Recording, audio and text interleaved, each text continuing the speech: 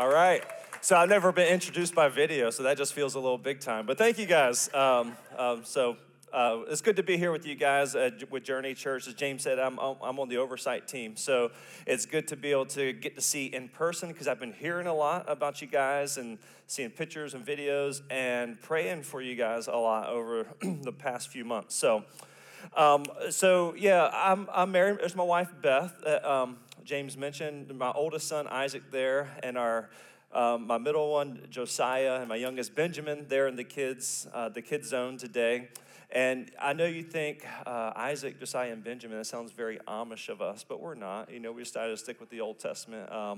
Went to school to college with James, but my wife was a couple years behind me. She actually was in James's class, and her first encounter with James is a funny one. I think Irene, you ready for this? I don't know if you know this, but my wife just, I think, said hey to James, and his first response was, "I have a girlfriend." So Irene, he was holding strong as a freshman in college. Oh, man. So as James mentioned, I'm a pastor at Christ Fellowship. We started the church 13 years ago in Portsmouth, Virginia. And I know what a lot of you guys are thinking. Portsmouth? I've heard of that place on the news, right? Don't lie. But here's the thing. When we think of Virginia Beach, we think traffic. That's what we think. And I want to open up with this question. Have you ever been stuck? You ever been stuck? Raise your hand real quick if you've ever been stuck. We've all been stuck in some way, right? If you live out here, you have been stuck in traffic. There's no doubt. We all have these stories where we end up stuck, and sometimes they test us, don't they? So I'll share a story with you guys. Years ago, I was trying, in this phase of my life, I was doing construction. I was trying to channel my inner redneck, okay? And so I was driving this old beat-up F-150. You know, the one with the stripe down the side. This thing was old and crusty. It was bouncy and rickety, and the steering was real loose, you know? And so I just loved driving this thing. And one day, I was actually getting on the interstate, not far down the street, right here in Virginia Beach. And I was getting on the interstate, and there was a car that was broken down on the side of the road. And I felt something just saying, I need to go help this person. And so I pull over off the side of the interstate, and ends up they just needed a jump, okay? So I'm like, dude, that's awesome because I have jumper cables, and that is literally the only thing I can do on a car. I can jump it, okay? And so the problem was this.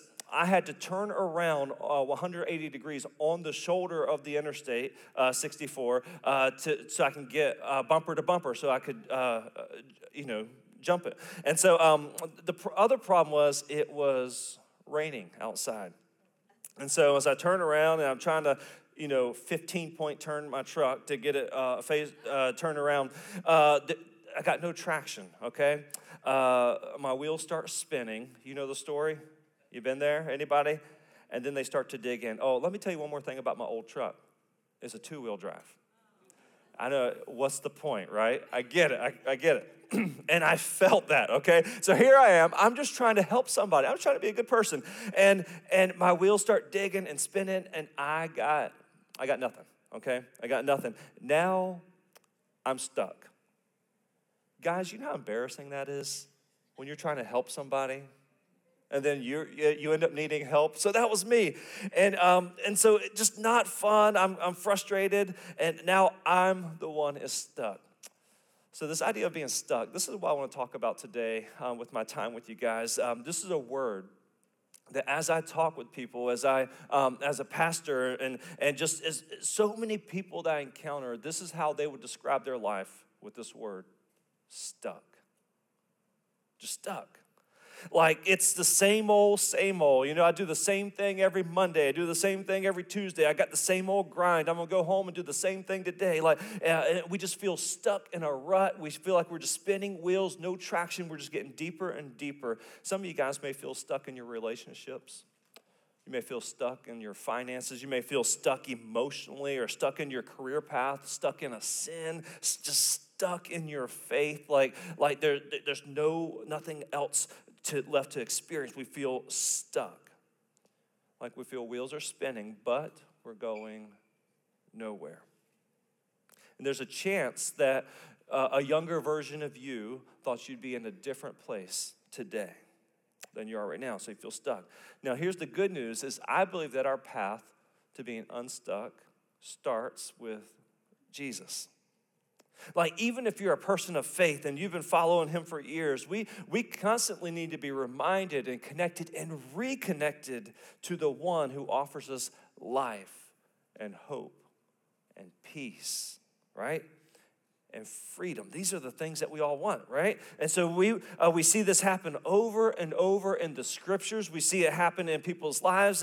But as we look today, we're going to look at this encounter that Jesus has of this guy who was very stuck, like stuck. Did you ever realize that's what we do today?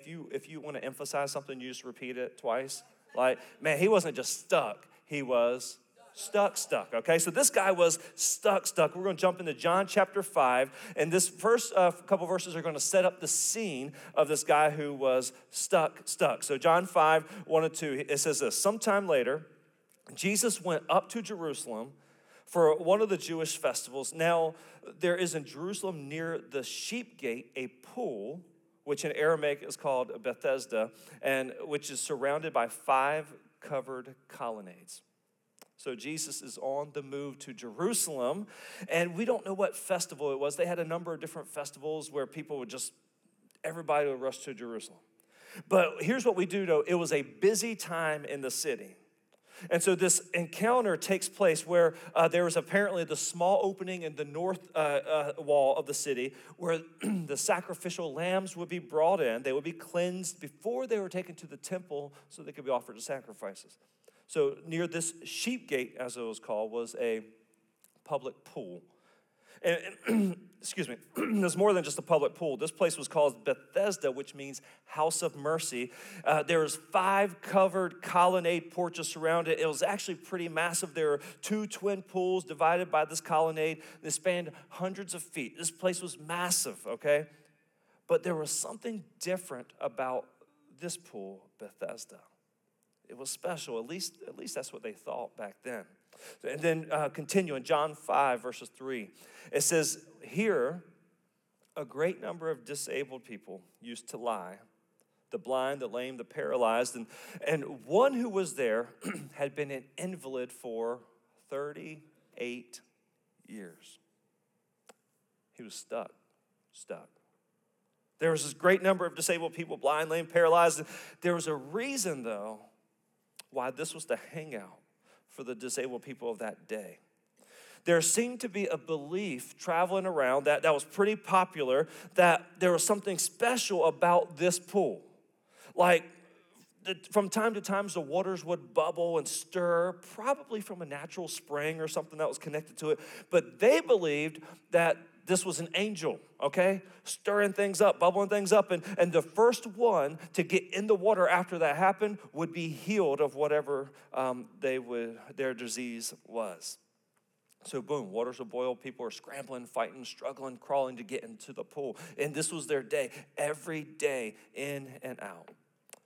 Now, maybe it did have some spa-type therapeutic properties to it, but this was probably nothing more than superstition, born out of desperation.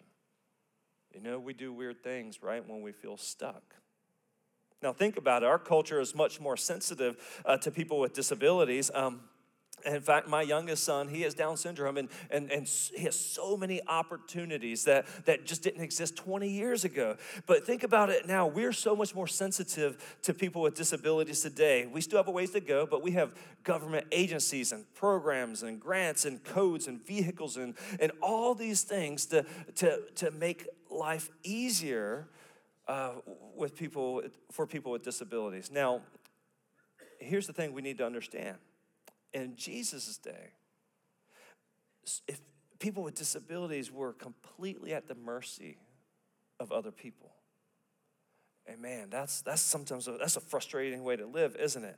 Like they would either be provided for by their families, or more likely they were just left to beg, right? They would just go to the city gates. They would go to the temple courtyard. They would just beg, and often they were getting left out, and often they were a burden to the people around them. Now, this was this guy's existence for 38 years.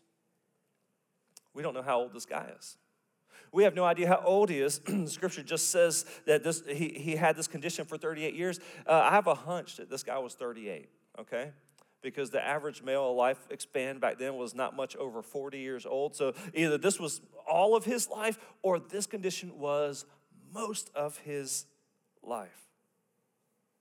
So Jesus intentionally walks up to this guy. He's laying down by the pool, been an invalid for 38 years, and now we don't know exactly what was wrong with him, but he was feeble and weak, unable to move and walk on his own accord. And so so this was this guy's existence for 38 years, and Jesus goes up to this guy and asks him, I don't know if I can say dumb because it's Jesus, ask him one of the craziest questions, okay, that we can think of. Now, check this question. You'll see what I mean. In verse 6, he says, when Jesus saw him lying there and learned that he'd been in this condition for a long time, Jesus asked him, do you want to get well? You with me? You know what I'm talking about, right?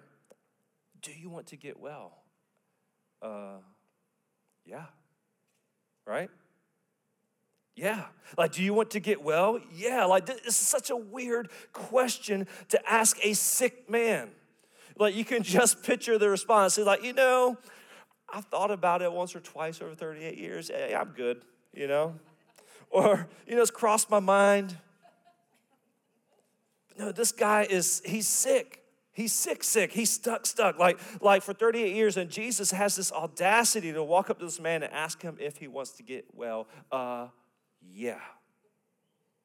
If you want to think of it in our 21st century counterpart, it'd kind of be like going to the local hospital, right? Going room to room, asking people, hey, you want to get well?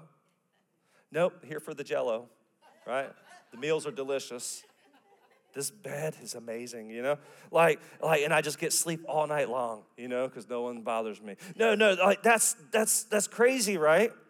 Like this is the get well place. People come here to get well. So why even ask the question? It's the same for this man.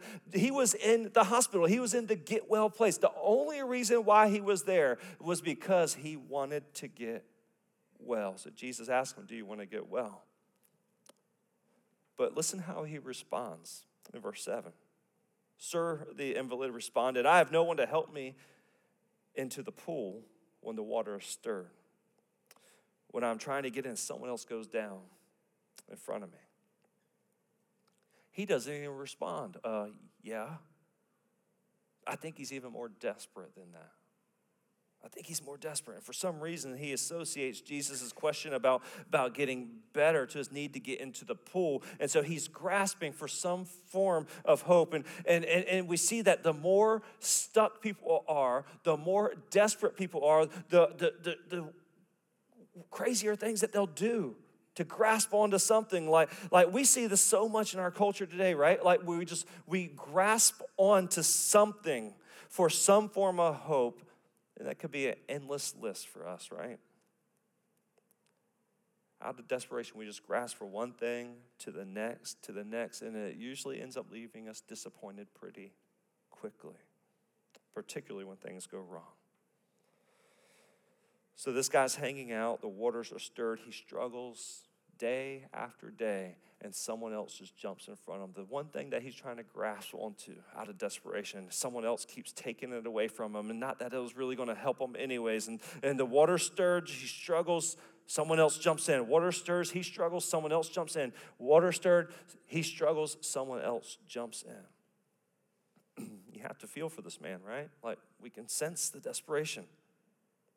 He was stuck in his circumstances. Like, very literally and very physically, he was stuck, out of his control. And he was doing the only thing left that he thought he could do. Just get in that pool at the right time. Then just maybe, I won't be stuck anymore. And so maybe you're here today and you feel stuck.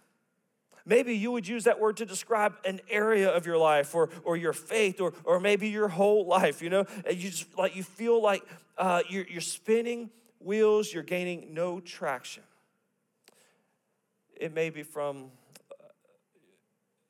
bad choices you made. It may be from, mistakes, lapses in judgment, Those things are our fault, and we know that, we feel that. But there's a lot of things that happen that are out of our control too, right? That have happened to us or happen around us. We don't like it, but we can't help it. So we feel stuck, and maybe it's a bad relationship, and maybe it's just you feel stuck there. Maybe it's a situation at work or a career path you went down. Maybe it's a physical sickness or a handicap that you have, and you bear that, and you feel that every day. Maybe it's dealing with mental illness. Maybe it's unforgiveness in our hearts because things that were done to us. Maybe it's just family drama, but we don't know about that, do we? It could be any circumstance, but so often things are out of our control, and we feel stuck. And so this guy, he knows it, right? He knows what it's like to be stuck. Continue in verse 8. So then Jesus said to him, "Get up. Pick up your mat and walk." And at once the man was cured. He picked up his mat and walked. Can you imagine that? 38 years stuck, and then boom, the words of this guy you don't even know who he is says, "Get up," and then he heals you. So the day, but check this, the day on which this took place was a Sabbath. So the Jewish leader said to the man who had been healed, "It is the Sabbath. The law forbids you to carry your mat." Can you imagine? Like the mat, dude, I don't care about that law. Like the dude that healed me said, "Get up, carry my mat." I'm getting up, I'm carrying my mat. But he replied, "The man who made me well said to me, 'Pick up your mat and walk.'" So they asked him, "Who is this fellow who told you to pick it up and walk?" The man who was healed had no idea who it was, for Jesus had slipped away into the crowd that was there. So Jesus makes this move out of compassion, but there was something going on. There's something bigger going on. Like Jesus was not just healing this guy out of compassion. He was picking a fight. And you see that with Jesus a lot. Jesus is actually challenged in the man-made religious systems, okay? Because here's how it worked. The religious leaders of that day followed God's laws, but to follow God's laws perfectly, what they would do is they would make a whole bunch of more laws to help us follow the laws. Do you know what I'm talking about? You get it? And so you can't follow the laws on your own. I need to make more for you. And so the religious leaders did this, and part of God's law, his real actual law, was to honor the Sabbath day. The seventh day, Saturday, was the day of rest for God's people. And so what does rest look like? Now, let me tell you. I'll tell you what rest looks like. And so they came up with this long list of what you could and what you could not do on the Sabbath. For example, you could save a person's life on the Sabbath, but you couldn't just heal someone, okay? That would have to wait till the next day. You're going to do a healing, okay? So when Jesus challenged the man-made systems, these systems were everything to their culture. So when Jesus challenged these man-made systems, he was saying something huge. He was saying, look, I am bigger than all that. I'm bigger than your made-up rules. I'm bigger than all the systems that you can create. And guess what? The religious leaders were ticked. They had no compassion for the man that was just healed. They were just ticked that they broke their rules.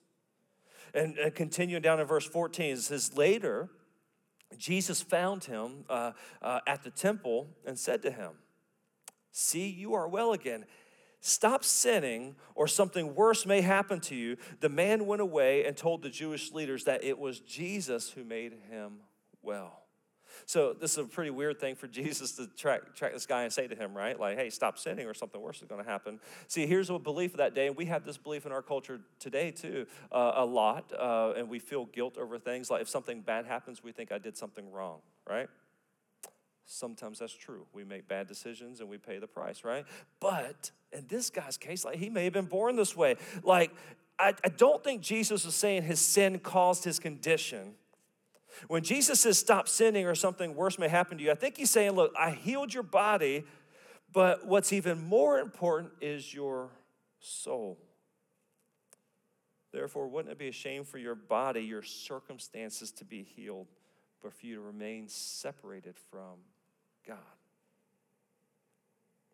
So this guy, can you imagine the pool that day, at the pool, hanging out with all your disabled buddies, right? Which really, they're not your buddies, they're your enemies because you're trying to fight them and beat them to the pool, right?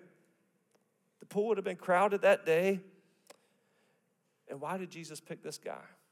It's almost like you see Jesus tiptoeing over, like, tiptoeing over, skipping this person, skipping that person, and finally he makes his way to this guy. Why this guy? It's almost like Jesus is, had this event, something that needed to happen for this guy, and this. Here's the thing.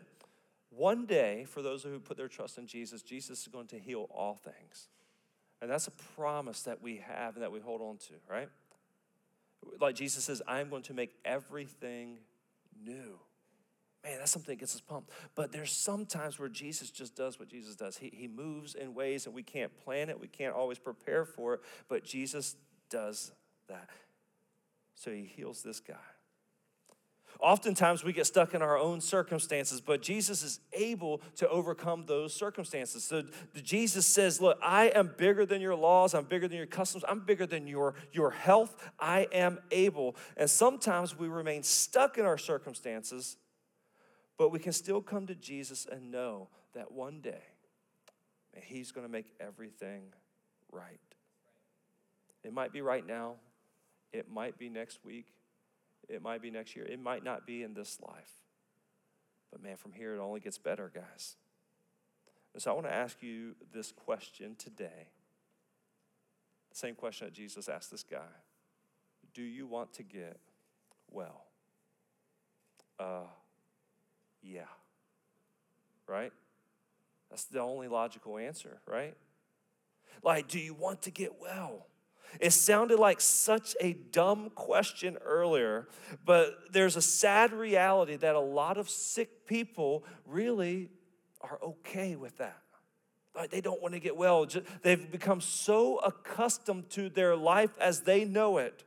They're so accustomed to spinning tires and no traction. The ruts they've dug are so deep, they've been there for so long that they forget what it's like to be free. And maybe that's you in an area of your life. Maybe you've grown accustomed or familiar or even quite fond of your pain. So I want to ask you this question. Do you want to get well? You know, your circumstances, you may find yourself to be a direct result of decisions, or it may have been something completely out of your control. Whatever it is, man, give that to Jesus. So I want to challenge you guys with a couple things, okay? If you have your phone, feel free to take a picture or snapshot of these last two things on the screen because at the very least, one day you're going to have to delete it, okay? And so you'll get to see it again. The first one is this. Am I being defined by my circumstances or my proximity to Jesus? You know, what's the biggest and most important thing about you?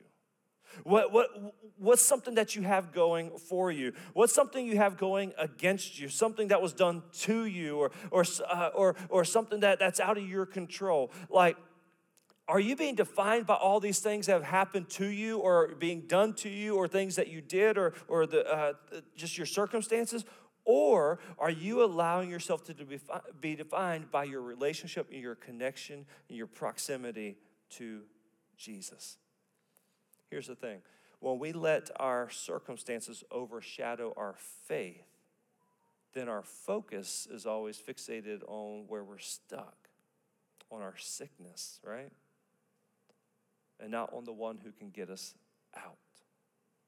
So we need to let our circumstances not overshadow our faith. We need to trust. We need to be close to Jesus and be defined by him rather than our circumstances. So wrestle with that question this week and you come to grips with it. Do you want to get well? Yeah. get close to Jesus. The second one is this. It's a challenge to put your trust in the one that's bigger than your circumstances. Put your trust in him. You know, trust is just another word for faith, right? Faith sounds like a fancy word. Just trust him. Like, trust in the one that's bigger than your circumstances, because Jesus is bigger, then we should trust him. You know, that day that I was getting on the interstate, I was actually coming on my way home from Regent Library. I was doing some studying Jesus stuff. You know, I was taking some classes, and so I just spent a couple hours studying Jesus.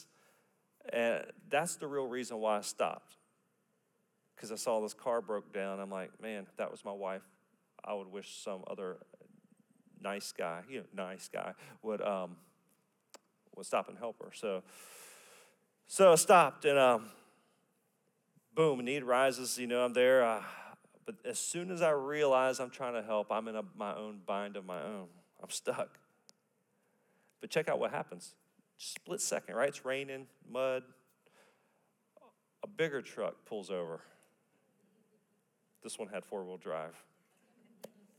I'm feeling real confident at this point, right? And he says, I was on the phone with my pastor when I saw you, and something told me I should stop. I'm like, all right, thank you. And so he's like, pulls chains out of his trunk, hooks them up, pulls me out. Just in 5 seconds, it's all good, because he had a bigger truck, he had four-wheel drive, and I turn around, and the reason why we stopped, the person that needed a jump, roadside assistance just pulled over to help them. So I'm like, peace out, suckers. And so I'm like, look, sometimes to get unstuck, we need to hook to something that's bigger and stronger and something that's able to pull us out of our circumstances. And that's Jesus. That's Jesus. And so Jesus heals. He may not heal everyone on this side of things, but he brings people back together. He heals sickness. He provides for people who need it. He comforts people who are brokenhearted. He gives us peace in the midst of crisis, that peace that transcends circumstances. He gives us hope. Right? So he gives us all these things. He gives us freedom from our sin and from our own selves. He gives us those things. And so we cling to him. We trust to him. We look forward to the day when everything is made new. And so that's my challenge for you guys, Journey Church, is to put your trust in the one that's bigger than your circumstances. If you're feeling stuck, that's the way out. Because Jesus is able. He's bigger than your circumstances. He's bigger than any crummy relationship that you've experienced. He's bigger than any situation at work. He's bigger than any physical pain or sickness you have. He's bigger than a job that you feel like you can't get out of. He's bigger than the car wreck of your financial situations. And he's bigger than the bitterness in your heart. And he's bigger than any addiction. Jesus is able. What we see is that we don't have to be defined by those things that get us stuck, but we can be defined by our connection with Jesus. So I want to ask you this question one more time, and I want to answer from you this time. Do you want to get well? Yeah. Let me pray for you guys. God, you are good. And God, we're just reminded right now that you are bigger, and God, that you are in control. And we see this in the person of Jesus, who just on this one random day seemingly picked this one guy who all he known was loneliness and being stuck in his circumstances for 38 years. And God, boom, he's healed. God, right now I pray for each and every person here who just feels stuck in a part of their life, that we can cling on to you with everything that we have. And God, I pray that you begin to heal. God, give them hope. God, fill them with purpose. God, let them overcome. And God, may they experience freedom as they trust and cling to you. God, we praise you. We love you. It's all in the name of Jesus we pray. Amen.